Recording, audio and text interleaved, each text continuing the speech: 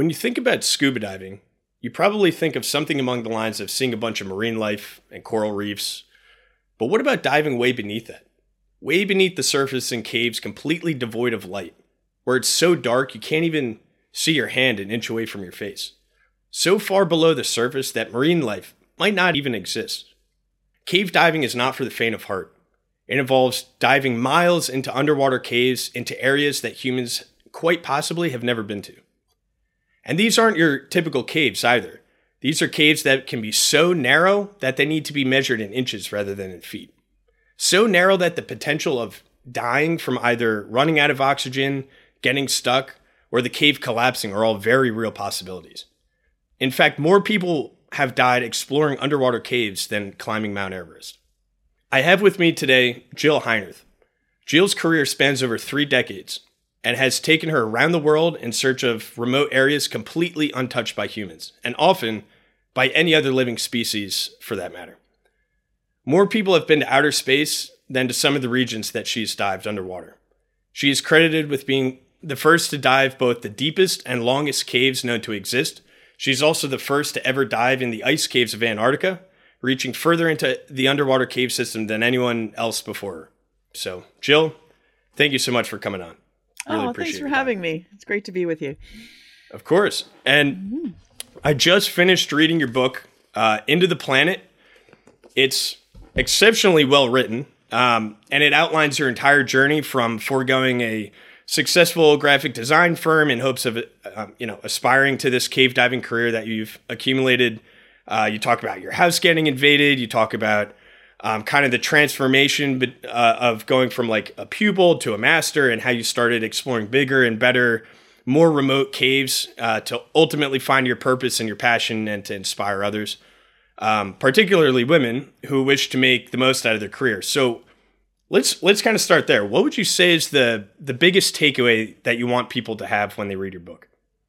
Oh boy, I think that fear plays a really important role in our lives, and if we don't address fear, then it can govern our lives in very negative ways too. So, although I speak about fear mostly from what I've experienced in underwater caves, we're all fearful, right?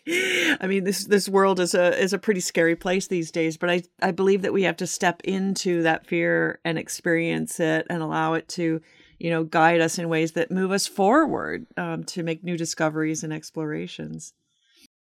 What would you say is like the allure? Like what initially brought you into this sport, if you want to call it a sport, but it's so much more than that. But what is the allure of it? Because for people who are claustrophobic, it's definitely not for them, sure. I imagine. Yeah. I mean, I was always a curious kid, and I was always an explorer as a result. But I was also that kid that built a fort inside the cupboard underneath the kitchen counter. Or like I did actually like kind of dark, cozy places to, build my little forts and stuff. So I don't have claustrophobia. So I'm not like most people.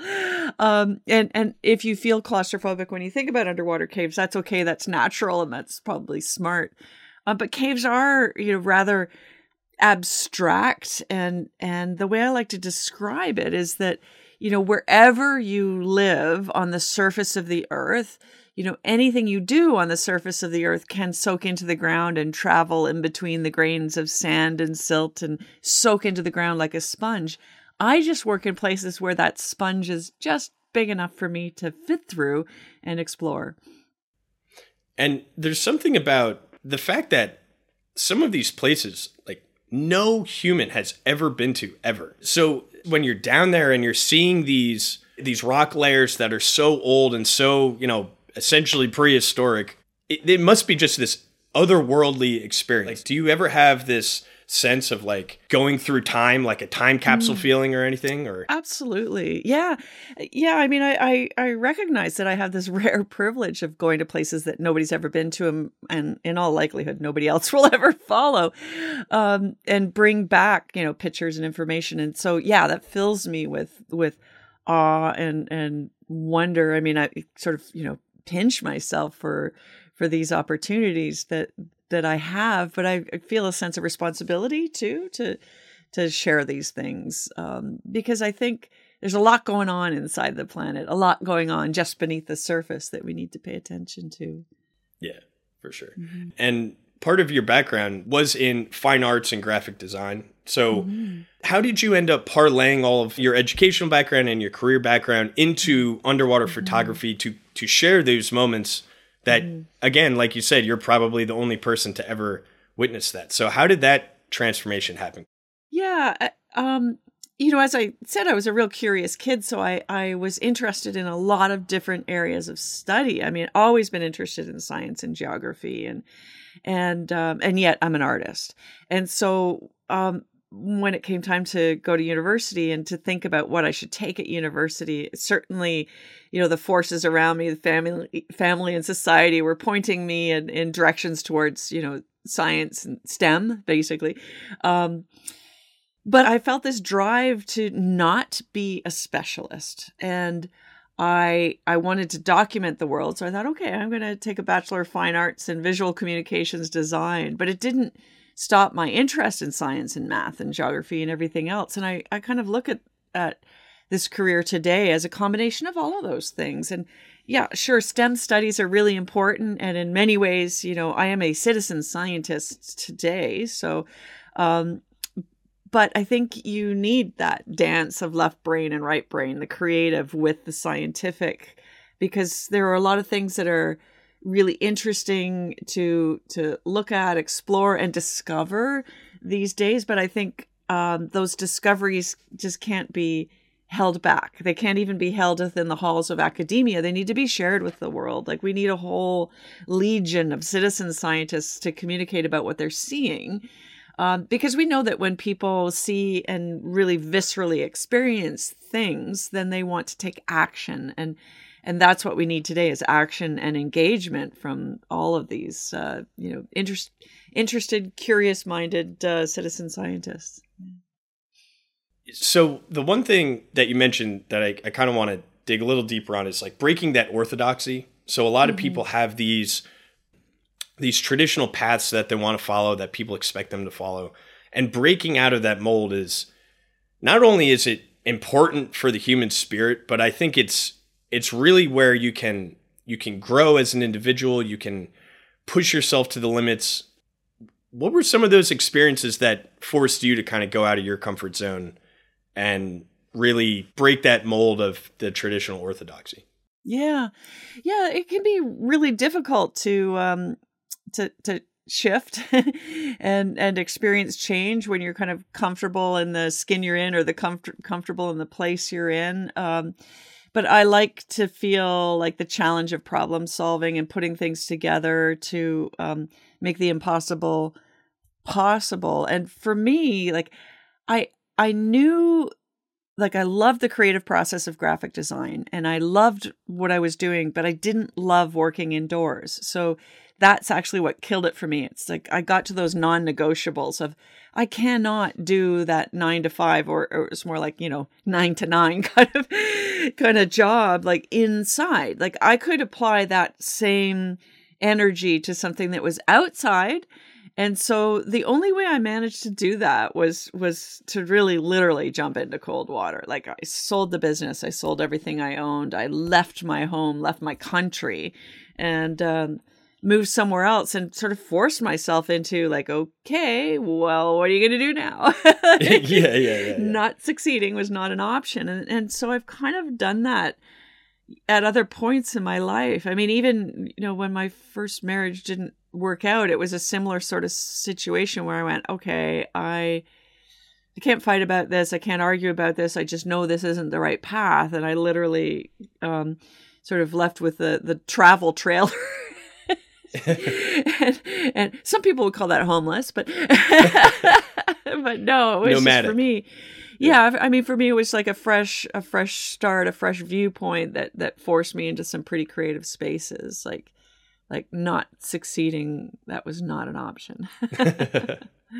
You learn more from your failures, I feel like, and it gives you a new perspective. I mean, even to that point, I think you would agree Paul taught you a lot and got you and kind of expanded your worldview in the beginning, so you can always take the best parts from all of your experiences. And I think what you were even touching about before about the left brain, right brain, and like connecting all these ideas and not being a specialist but being more broad, like that really gives you a comprehensive view of any subject that you're trying to undertake. Yeah. I mean, there has to be a certain maturity about like life experiences and setbacks and relationships and everything else. I mean, it's no secret that although my marriage didn't work out with Paul, my first husband, we're still good friends and support each other and want the best for each other, right? Like, I mean, relationships serve you at some point in your life. So even if you leave them later because they don't serve you well, there was still a reason why you fell in love and did great things together. And so you should respect that. And the same thing with like setbacks or what people might term as failures in business or whatever else. It's like, okay, this happened. I can't change that. But the good, the bad, and the ugly that brought me to this point served me well in terms of a learning situation. It's like, am I just going to like, give up and walk away from all of this? Maybe. But maybe I can find the little roots and shoots that still want to grow, and I can nurture those to move forward. So I don't like the word failure. I like to think of it as discovery learning. I think it's all progress. And we have to be honest with ourselves about the fact that every experience that we've had in life, good, bad, and everything else, builds who we are today. And so, moving forward is just a sum of those experiences. Yeah, definitely. And something that someone told, actually a previous guest on the show said, was failure is to not even try. Yeah. And so it's not, there's a speech that I really like by Teddy Roosevelt. I've said this a million times on the podcast, so sorry for all the listeners out there.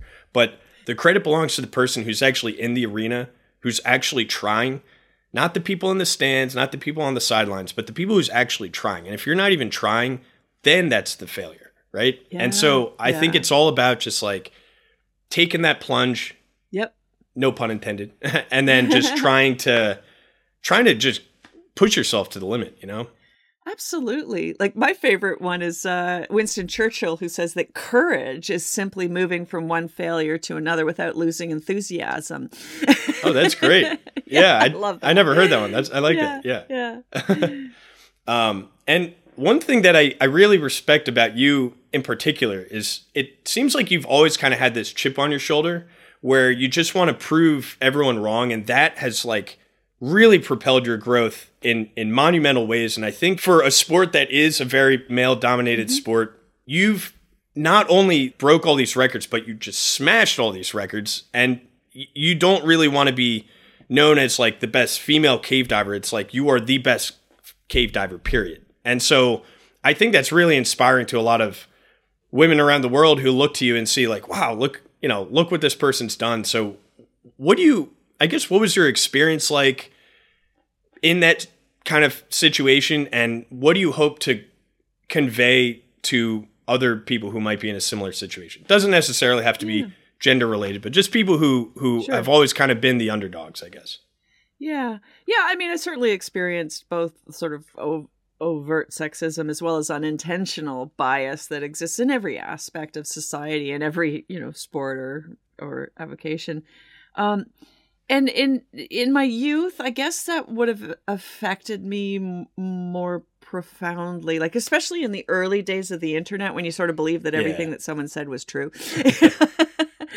And so that used to hurt me and cause me anxiety. And so maybe with the wisdom of age, I recognize that those comments or acts aren't about me. They're about the person, the sexist or the racist or whatever else. It's not about me. It's about their own insecurities. And so I truly believe in my heart of hearts that anyone is capable of anything they put their mind to with hard work and effort, and that those opportunities should be available to all, regardless of, gender, cultural background, or whatever else. And so, yeah, I guess I'm a lot more comfortable when I, hear things like that happen. Like, it's like, yeah, right. Or watch me. But I do want to convey that to younger people because I do know how much that can hurt or hold you back, don't let it. You've got only one life to live, and you've only got yourself to be responsible for. So have integrity, move forward with authenticity, and the rest of the stuff is just noise. Yeah, it's a lot of, it even goes back to what we were just saying. Like those people who aren't, like, who are you, the cyber warrior, to tell me, like, I'm the one who's going and risking my life to do this stuff. So, like, you can go shove it, like it's a lot of just, it's a lot of noise. It's a lot of ridiculous. If my activity bothers you, just go on someone else's feed. Right. There was a part of the book, there was a story I really enjoyed about when you were first doing the 3D map of the Wakulla Spring in Florida. Yeah. And speaking of the internet trolls of the time, I guess a big reason why that, when you were planning this route, you wanted to map the entire underwater cave system of that area, and it was going to show where there were freshwater aquifers and like how it affects different wildlife. There was a whole bunch of scientific usefulness of doing so, but you faced a lot of resistance from, I guess, the regulatory bodies, and the reason was because of essentially just like jealousy from other cave divers in the area for one reason or another, and they gave you 48 hours to essentially map out a prototype for this agency, and your team faced setback after setback after setback, but ultimately you got the job done. I really love that story. So 2 questions. One is not really a question, but just maybe for anyone who hasn't read the book, just walk us through like that whole experience and that whole situation, because that was really the highlight of the book for me. And then also, what would you say is like you took away from like a leadership standpoint? Because something I've noticed about leaders in general is their resiliency and their ability to stay calm under pressure. And that, I think, was really highlight. I mean, you have a lot of examples, but that particular example was one that resonated with me.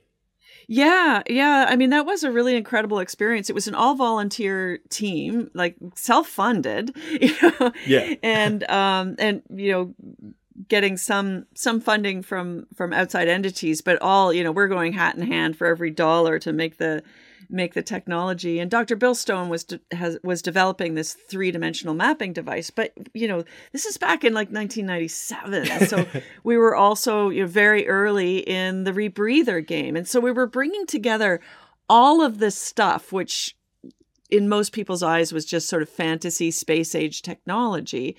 And we were going to make the world's first accurate 3-dimensional map of any subterranean surface, dry or wet. So a pretty huge leap forward. And even like hydrologists at the state of Florida had their doubts that A, our technology would work, or B, that it even mattered. Because up until this point, cave maps drawn with string and compasses by hand were of no interest to policymakers and scientists, because they didn't think it was accurate enough, and we wanted to prove it otherwise. But yeah, we got this volunteer team together. We had like a fire that burnt up some of these like incredibly expensive batteries that we'd spent all our money on, and we had issues with lack of understanding of how the technology worked, leading to mistakes on the team, to the point where we were literally down to minutes to prove that this was even possible. And I think it was only possible because of the team. So we had open-minded, resilient people who just weren't going to take no for an answer, or like, nothing is impossible, we've got to do this. And there was never, fingers pointed like that battery burnt up because you screwed up or anything like that. It's just like, okay, what can we do? I know there's glory to be had, but you've got to get in a car and drive for 2 hours and go get some more helium for us, and everybody did. Everyone just dropped all of their expectations, and it no longer became about, well, who gets to drive the mapper for this historic event. It's more like, okay, you get the food, you get the gas, we'll mix it up, we'll have 10 minutes to spare. Everybody get dressed, safety divers on standby, don't cut corners. And so we had a dedication to the safety protocols. We were still willing to abort if we had to. But everybody just did what they could. And the creative, conglomeration of minds like pulled it off. And so my lesson is that you don't necessarily hire the best practitioner of a skill when you need to fill a position. You fill the position with someone who's got the other skills, like open-mindedness, teamwork, if they're teachable, willing to learn, curious, willing to speak up if something's wrong. Like, it's a whole lot more about those soft skills, and then also finding people that are going to be fun to hang out with for a few months. Because I have been on projects where we've chosen poorly. We chose someone who was the best at whatever, and then they ended up not being very good at human skills, and they're miserable to be around. They're not a good addition to the team, and they actually drag things down. So I would much rather have a young apprentice than a sage, asshole. Yeah. Yeah. There's kind of the famous Shackleton job posting where he's like, this is going to be miserable. There's going to be very little food, or you're not going to have fun, and you're not going to get paid. You're not going to get paid. And then the people, but it just shows because the people who came were the ones who were truly passionate about what he was doing. Yeah. And that was the same thing I got from that story, was all the people on board really, really were just passionate about the end result. It didn't, and like you said, they didn't care who did what. It was just someone who is capable of doing some task, do it. And let's be as efficient as possible. And that started years later, where we were like, how can we map a cave if the visibility is so bad we can't see it? How can we map a cave in more accuracy than the string and compass? How can we build a device that could do this even without a human being in the future? And all of that has come true. And it's all come true because of this team of people, because of, Bill Stone's tenacity and a lot of volunteer hours. I mean, that mapper is now an artificially intelligent robot that's ready to go to Jupiter's moon Europa and map the liquid ocean beneath the frozen surface. I mean, that's a cave diving robot going to space, and 25, more than 25 years ago, when we just dreamt about Titanic vision, being able to see through the water, who would have imagined? Yeah. Yeah, it's that cross collaboration, that just being able to be multifaceted and great. Now, Antarctica is another really fascinating. I have this weird fixation with Antarctica because to me it's the last Wild West on Earth, where it's communally agreed that no one's gonna mess with it. It's there for research purposes. And so you did cave diving down there, and I don't want to butcher it for the listeners. So maybe, how did that come to be? What was it like? What were your experiences, both good and bad? Yeah, it's interesting that I think that project, it has continued to have such, relevance today as we, look at global climate change. I mean, right now in the news, everybody's following the A23 iceberg, and they're calling it the largest iceberg ever seen. And it's like, no, it's not. It's not. Because back at the beginning of 2001, the largest iceberg in recorded history calved away from Antarctica, and that was the size of Jamaica, significantly larger than A23.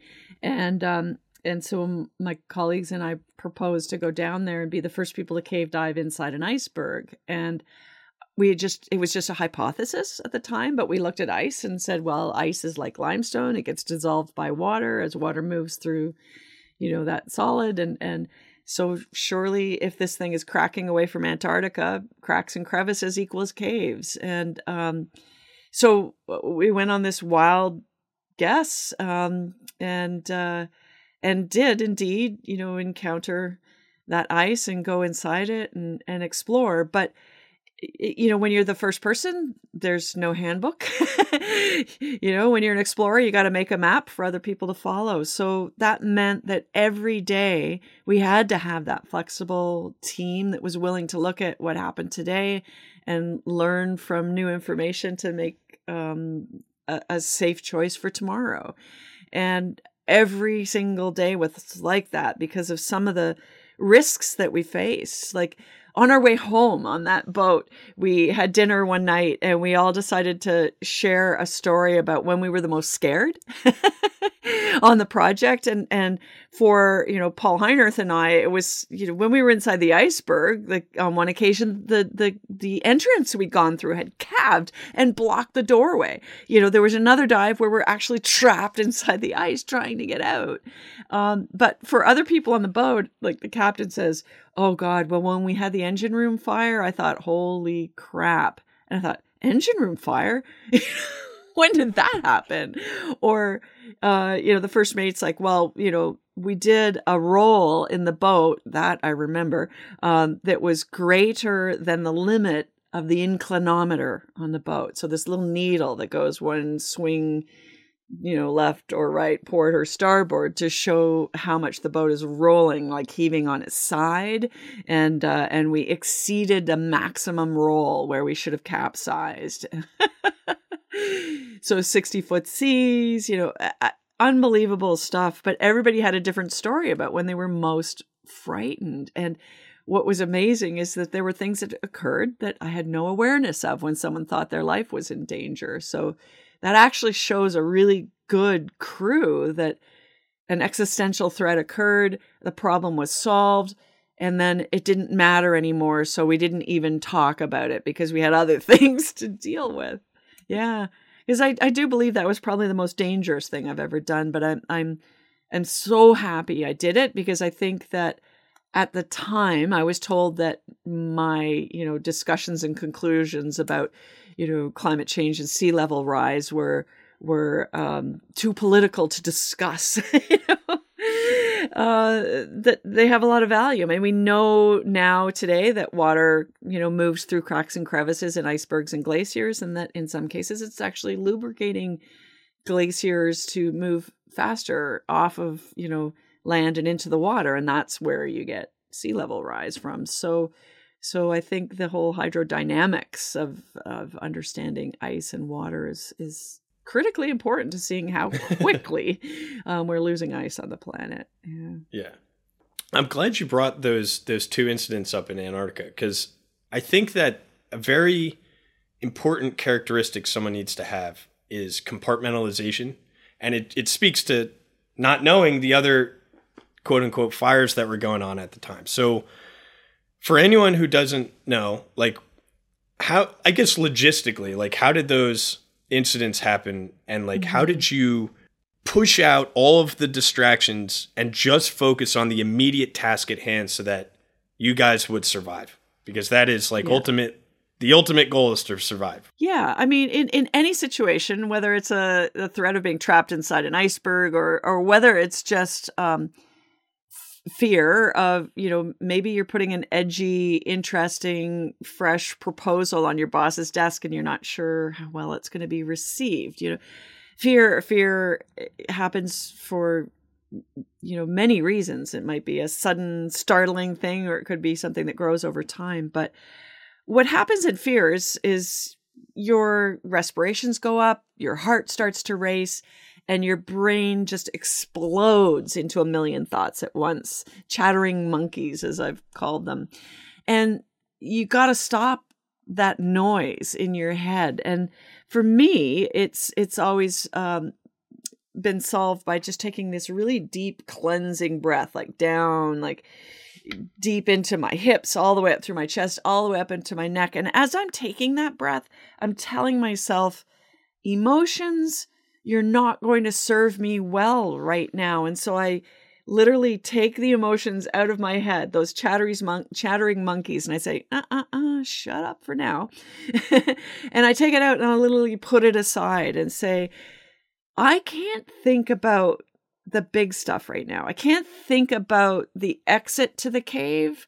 I have to think about what's stopping me right now, right here, and deal with that smart little thing, that discrete step, and take pragmatic steps towards the ultimate success. So it's more important to focus on that little square foot that you stand in, focus on the here and now, solve that problem, celebrate, and then move on. And then after you've had your great success. You can bring those emotions back. You can have a little cry. You can have a big party, whatever you need to do.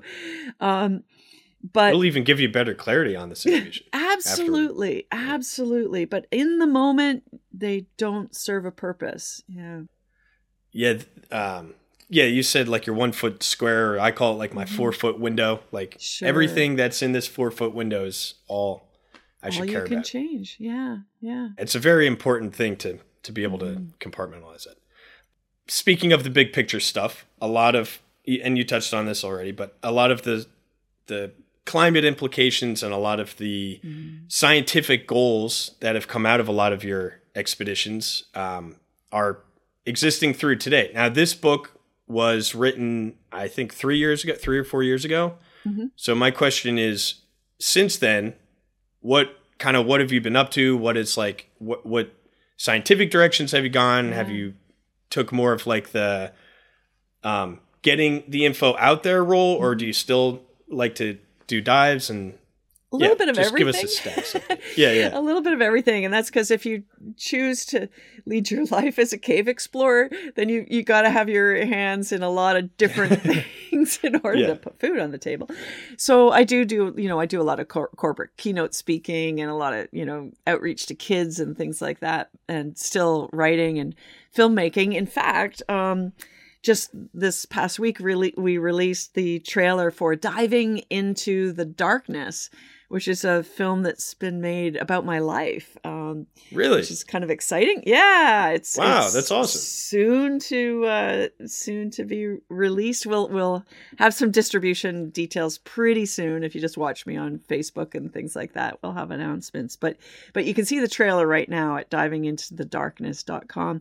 So that's taken a lot of the last couple of years of my life, working on the filming of that. But I'm also working on some really cool science in the Ottawa River cave system here in Canada, which is Canada's longest underwater cave system at about 10.5 kilometers. And it's full of filter feeding organisms like mussels and bivalve mussels and sponges and all kinds of other animals. It's a horrible little tiny, dark, low visibility, high flow, not pretty cave, but I'm so excited about what I'm learning about all of these filter feeding organisms, and so I've become a really quick study in malacology so that I can work with a partner from the Canadian Museum of Nature and describe this network that is an unbelievable ecosystem resource, providing like filtration of incredible volumes of water within the Ottawa River watershed. And then that, of course, leads to the St. Lawrence and the ocean. So, yeah, I'm really into that right now. A lot going on. Yeah. Well, that's very exciting. And I will try to promote the new film to the best extent I can. What kind of legacy do you hope to leave after your time on Earth is past? Yeah. Well, I keep saying this, and you'll actually even hear this in the film, is I want to be the woman I wish I'd met when I was 10. As a 10-year-old, I did not have like the female role models doing the kinds of things that I'm doing today. Certainly I had, female role models in other aspects of life, but to have this unconventional, life of adventure and to make a career out of it, I didn't have those. And so today I spend a lot of time with kids, like in person and virtually, to hopefully inspire them to, break away from what they feel are barriers around them and just, do their best and live with integrity and chase their dreams. Is there anything specifically you would tell that 10-year-old version of yourself different? Yeah, just know that nothing's impossible, and just focus on yourself and your own development. Awesome. I have one last question. Yep. And I ask this to everyone. How do you personally define adventure?